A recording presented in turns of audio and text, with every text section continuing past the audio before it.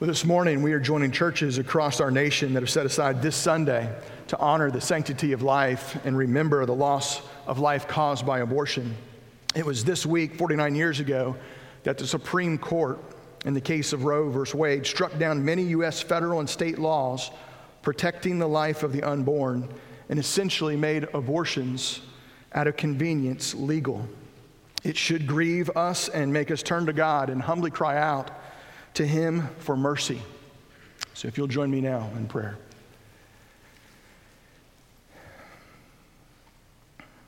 Dear Heavenly Father, the giver of life, we humbly come to you now as we grieve the loss of some 60 million babies.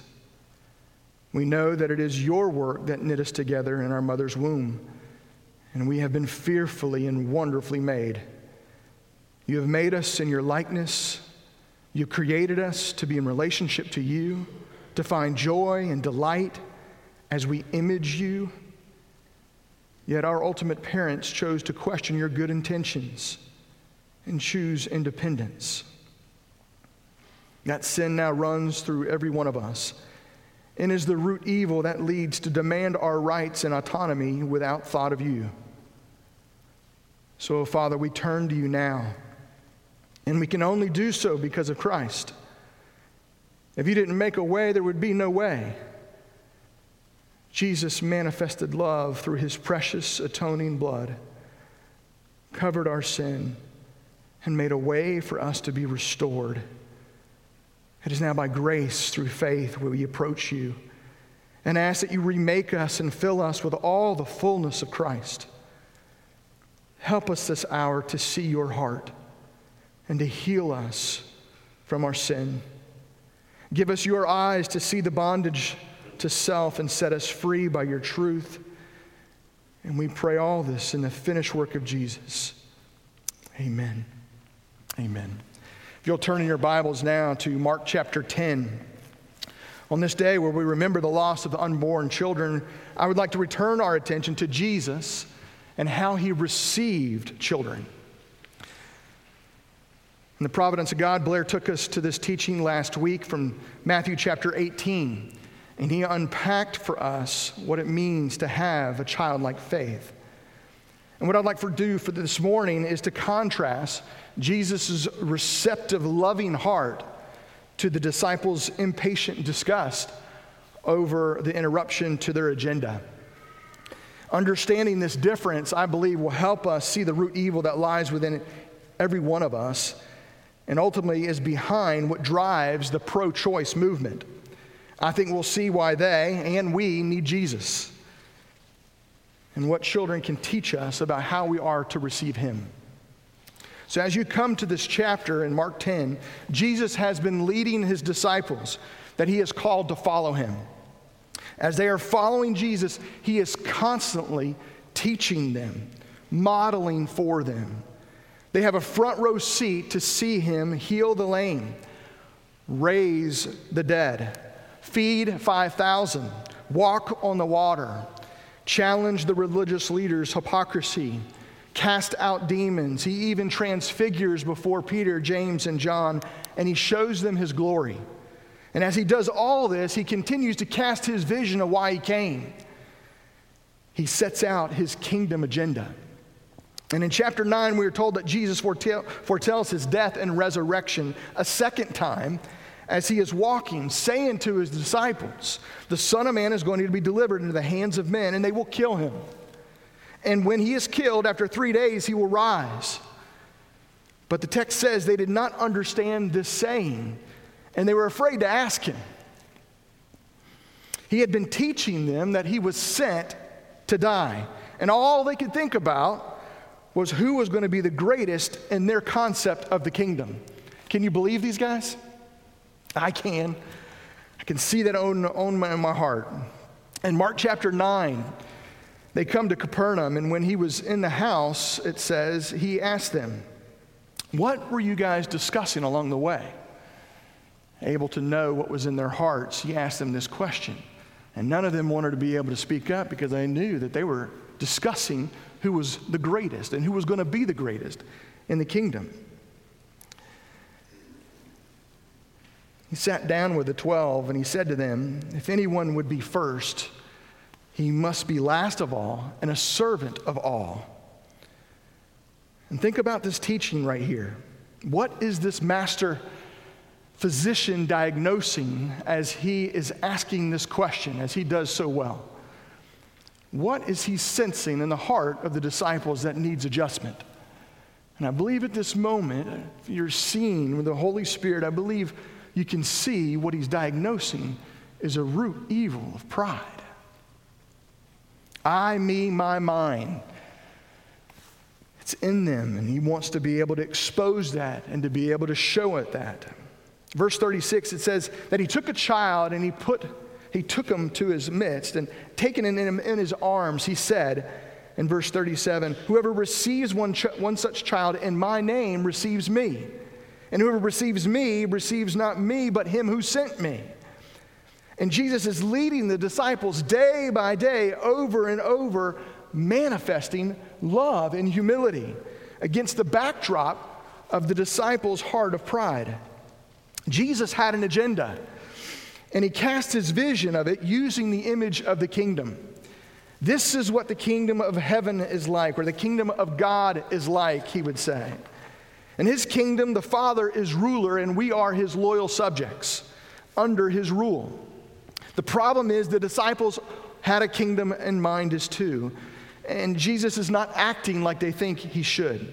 He was on mission, but it wasn't consistent with what they were expecting. They were following because they thought he could provide them with what they wanted.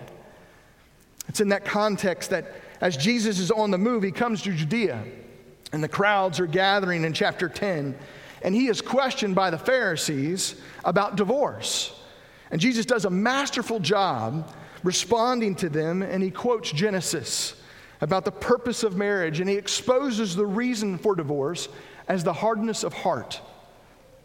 The disciples are intrigued with his teaching and probably delighted because he put the Pharisees in their place with his response.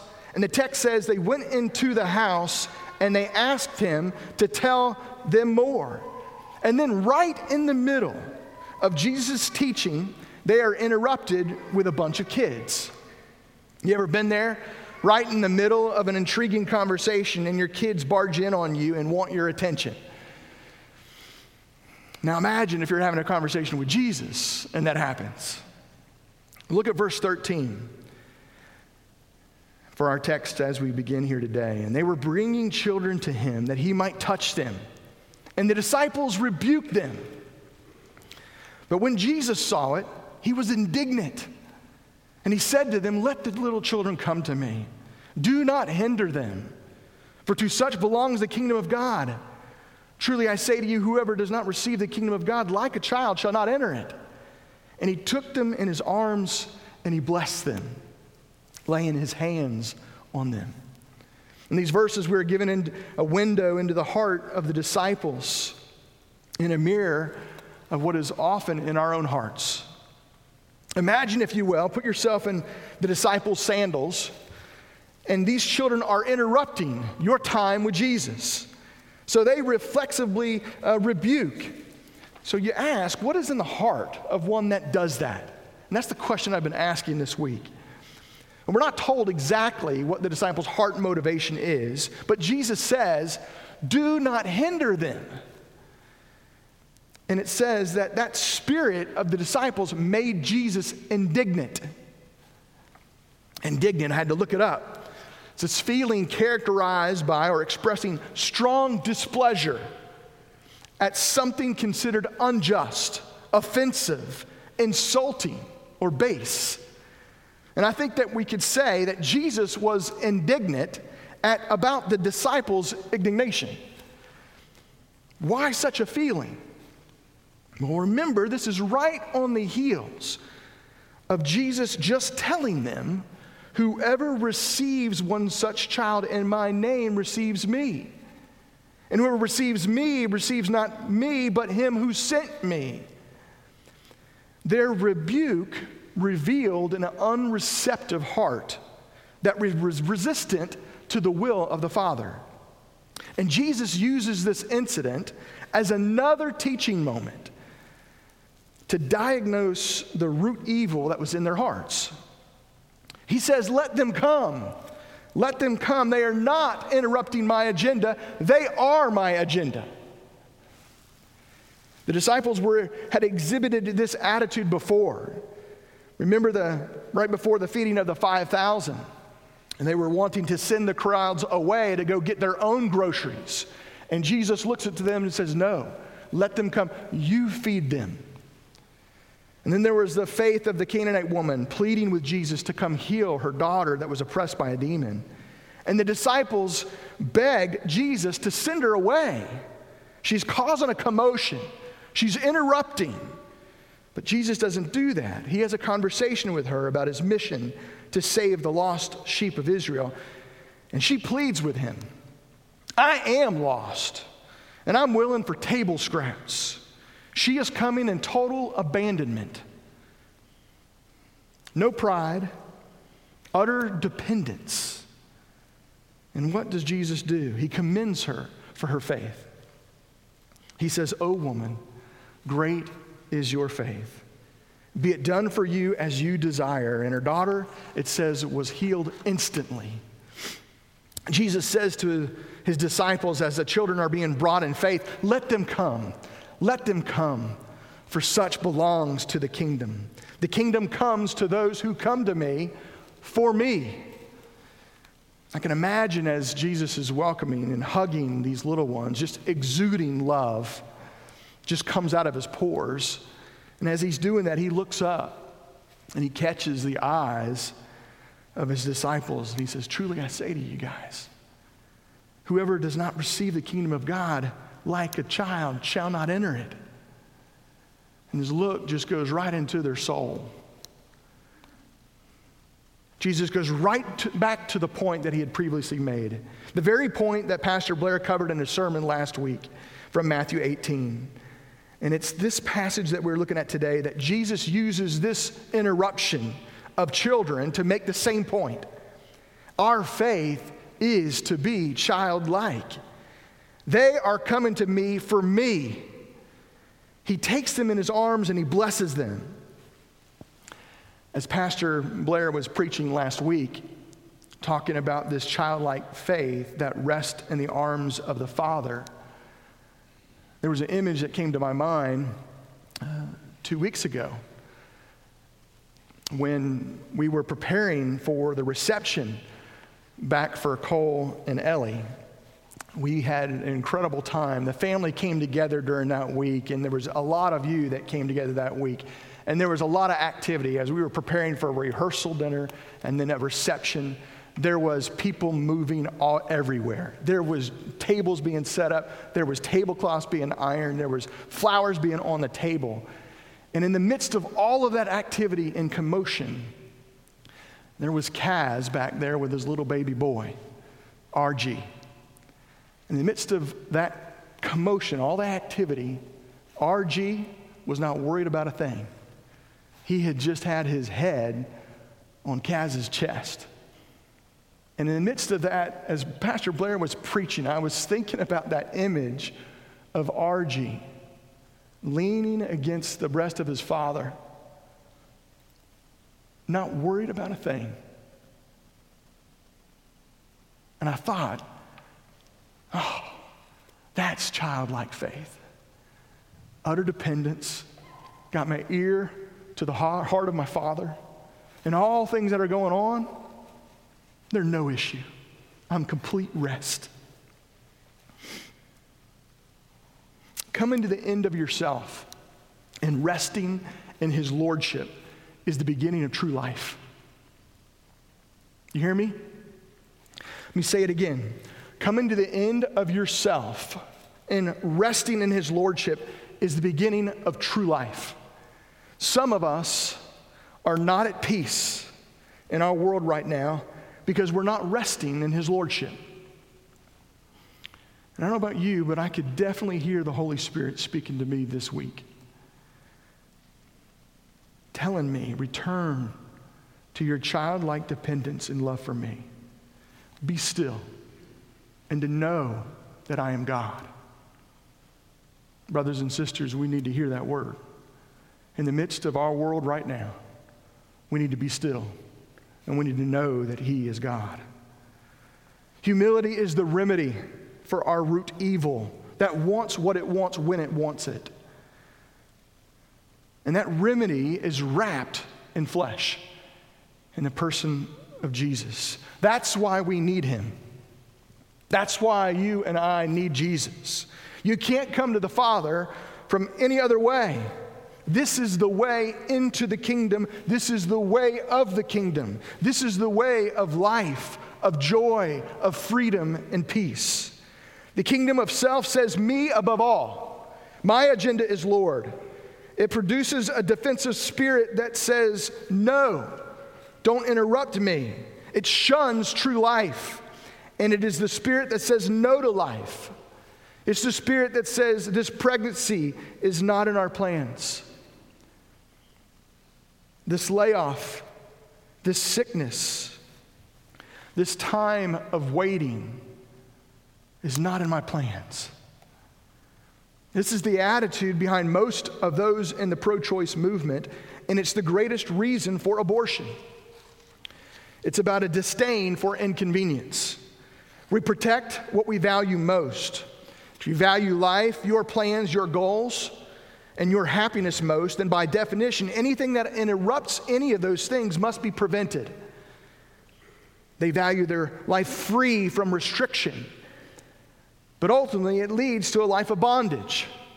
Think about it. That is our story, isn't it? Our first parents wanting life apart from the Creator that gave it to them.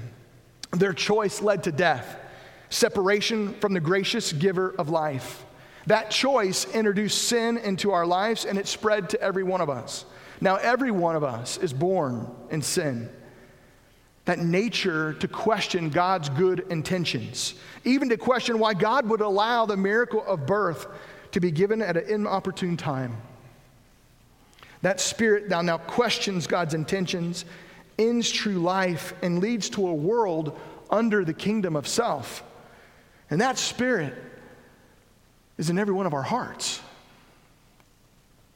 If we want to truly end abortion, we must end it at the seeds of that in our own hearts as well. And that's why God sent Jesus.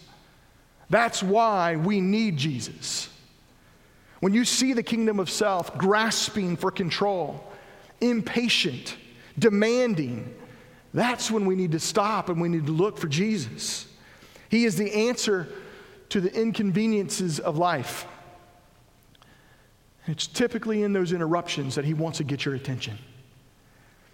He is the one that was ultimately, infinitely inconvenienced for our sake. The scripture says, although He was in the form of God, He did not account equality with God a thing to be grasped. But He emptied Himself by taking the form of a servant, being born in the likeness of men. And being found in human form, He humbled Himself by becoming obedient to the point of death, even death on a cross.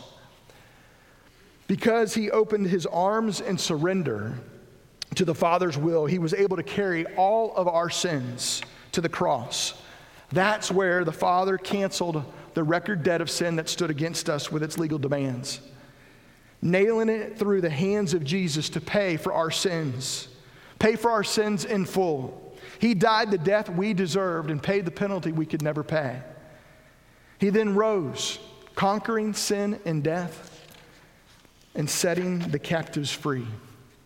He is still the Savior with open arms, inviting us to come to Him in childlike faith, to repent, to turn to Him and to rescue us from that kingdom of self and transfer us into the kingdom of heaven. Through Christ, now we can return to the life that He created us to experience. Aren't you glad that your Father is pro-life? So what do we do? What's our application? This week, as I thought through this passage of Scripture, and I looked at some of the inconveniences of my own life, I returned to who He was. And this image that Pastor Blair took us to last week of Jesus welcoming these children, and I worshiped.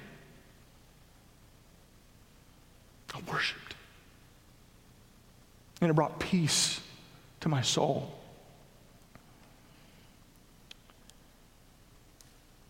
That peace, that worship is meant for us every day, not just on Sundays. Every day we return our attention unto Him, to recognize that He is Lord, to rest in the arms of our Father, for Him to remind us of His incredible love. And when you are still long enough, you can hear His heartbeat. And you can know that He is in control. And all the things that I'm worried about and stressed about just become shadows, because you know He's got this. And church, we need to hear that. He's got this. He's got us. He is in control. And once you get to that place of rest and at peace, after a while, what happens is that you begin to change. And the love of Christ will compel you to be able to go and tell. Be able to be His pro-kingdom life agenda representative, His ambassador, to advance that agenda and to go out where human flourishing isn't happening and move toward it. And confidence and in power, even if it inconveniences us. It's a famous quote by Martin Luther King, one whom we honor this weekend. And he says, "Our lives begin to end the day we become silent about the things that matter." Things that matter to God are our responsibility. We take those things that matter to Him and we accept that mandate to be able to carry that message to others that need to hear it. We're not to hoard this message of the gospel. We're to be able to declare it, to be able to herald it to those that are still in bondage. I pray that you would be reinvigorated in the call of God upon your life to be able to share this message of life. One such group that is faithfully fulfilling that call is the Huntsville Pregnancy Resource Center. It's a ministry that we support as a church, and it's up to us to be lifting them up in prayer. Giselle volunteers there on a regular basis, and she shared some of these things that they do on a regular basis for those that are clients. But those that come in troubled pregnancies, where they find that they're at a place in life where they never thought they would be, they come in to this center and they meet a counselor that provides information, provides counseling from a loving support system in a non-judgmental way, encouraging these individuals to learn all the facts about life. The gospel is shared, and as the only anchor for this life and for the next, an ultrasound is offered and given by a registered nurse or a nurse practitioner. They have classes for women. They're on all stages of pregnancy, from labor, delivery, postpartum, depression. They are encouraged as they come in to understand who God is. A devotional is given to them. The gospel is repeatedly shared. There's classes in Spanish. There's classes for men to understand what it means to be a father. There is material assistance in the form of diapers and formula. There's help to understand how they can choose adoption. It is an opportunity for the light of the gospel to shine in our community. And through this work and through this ministry, they are seeing lives change for the glory of God. And I want to encourage us, as an application for this text today, for us to begin praying for that ministry. Maybe even go make a visit. This past year, between January and October, the center had the opportunity to be able to give 1,006 ultrasounds. They had 549 mothers attend their classes. There was 119 dads that attended these classes.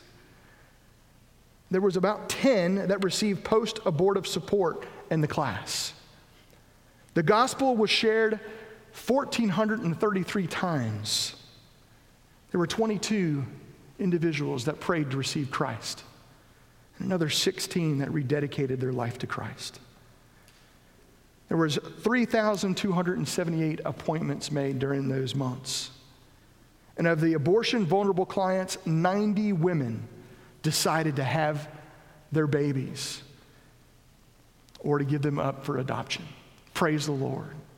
That is a ministry that's shining the light of Christ. That's just an example for us to be able to shine that light of Christ in the sphere in which you live. Every one of us have the opportunity to be able to shine that light of Christ. And it usually comes at one of those inconvenient times. But church, I want to encourage you. Look for those interruptions. Remember the posture of Jesus. Remember his desire for us to run to him with childlike faith. In Christ, we find the perfect pro-life attitude and advocate. Because in Christ, we see the indignation against anyone who sees another person made in God's image as a burden and not a blessing. And there's a heart in him to embrace people, no matter the age or stage of life. He willingly died in love for the least of these. And he sends his Spirit to empower that kind of broken-hearted compassion and sacrificial love in all of us. And I pray that God would continue to give us that Spirit. Will you join me in prayer? Heavenly Father, we are so grateful for the gift of life. We thank you, Father, that you are a good Father. And you have come to be able to set us free from the bondage of self, the bondage of self-centeredness, the bondage that seeks its own agenda over yours. As we look at this passage, we see the spirit of the disciples rebuking those that are wanting to come to you. And Lord, we confess that spirit can be in our own hearts, to push away, to be inconvenienced, to want my will in a given situation. Lord, I pray that you would soften our hearts with who you are, that you, Jesus, and your Spirit would take over, that you would fill us with all the fullness of Christ. And Lord, that we would embrace who you've made us to be in this world. There's such fulfillment and such joy in knowing that you got us. You reminding us that you are Lord of all. I pray today, Lord, that you reinvigorate our love for you, knowing that, Father, we have a good God that loves us and wants what's best for us. May we come to you in childlike abandonment. Run into your arms. May we follow your lead this day as we're reminded of this truth. It's in your precious name that we pray. Amen.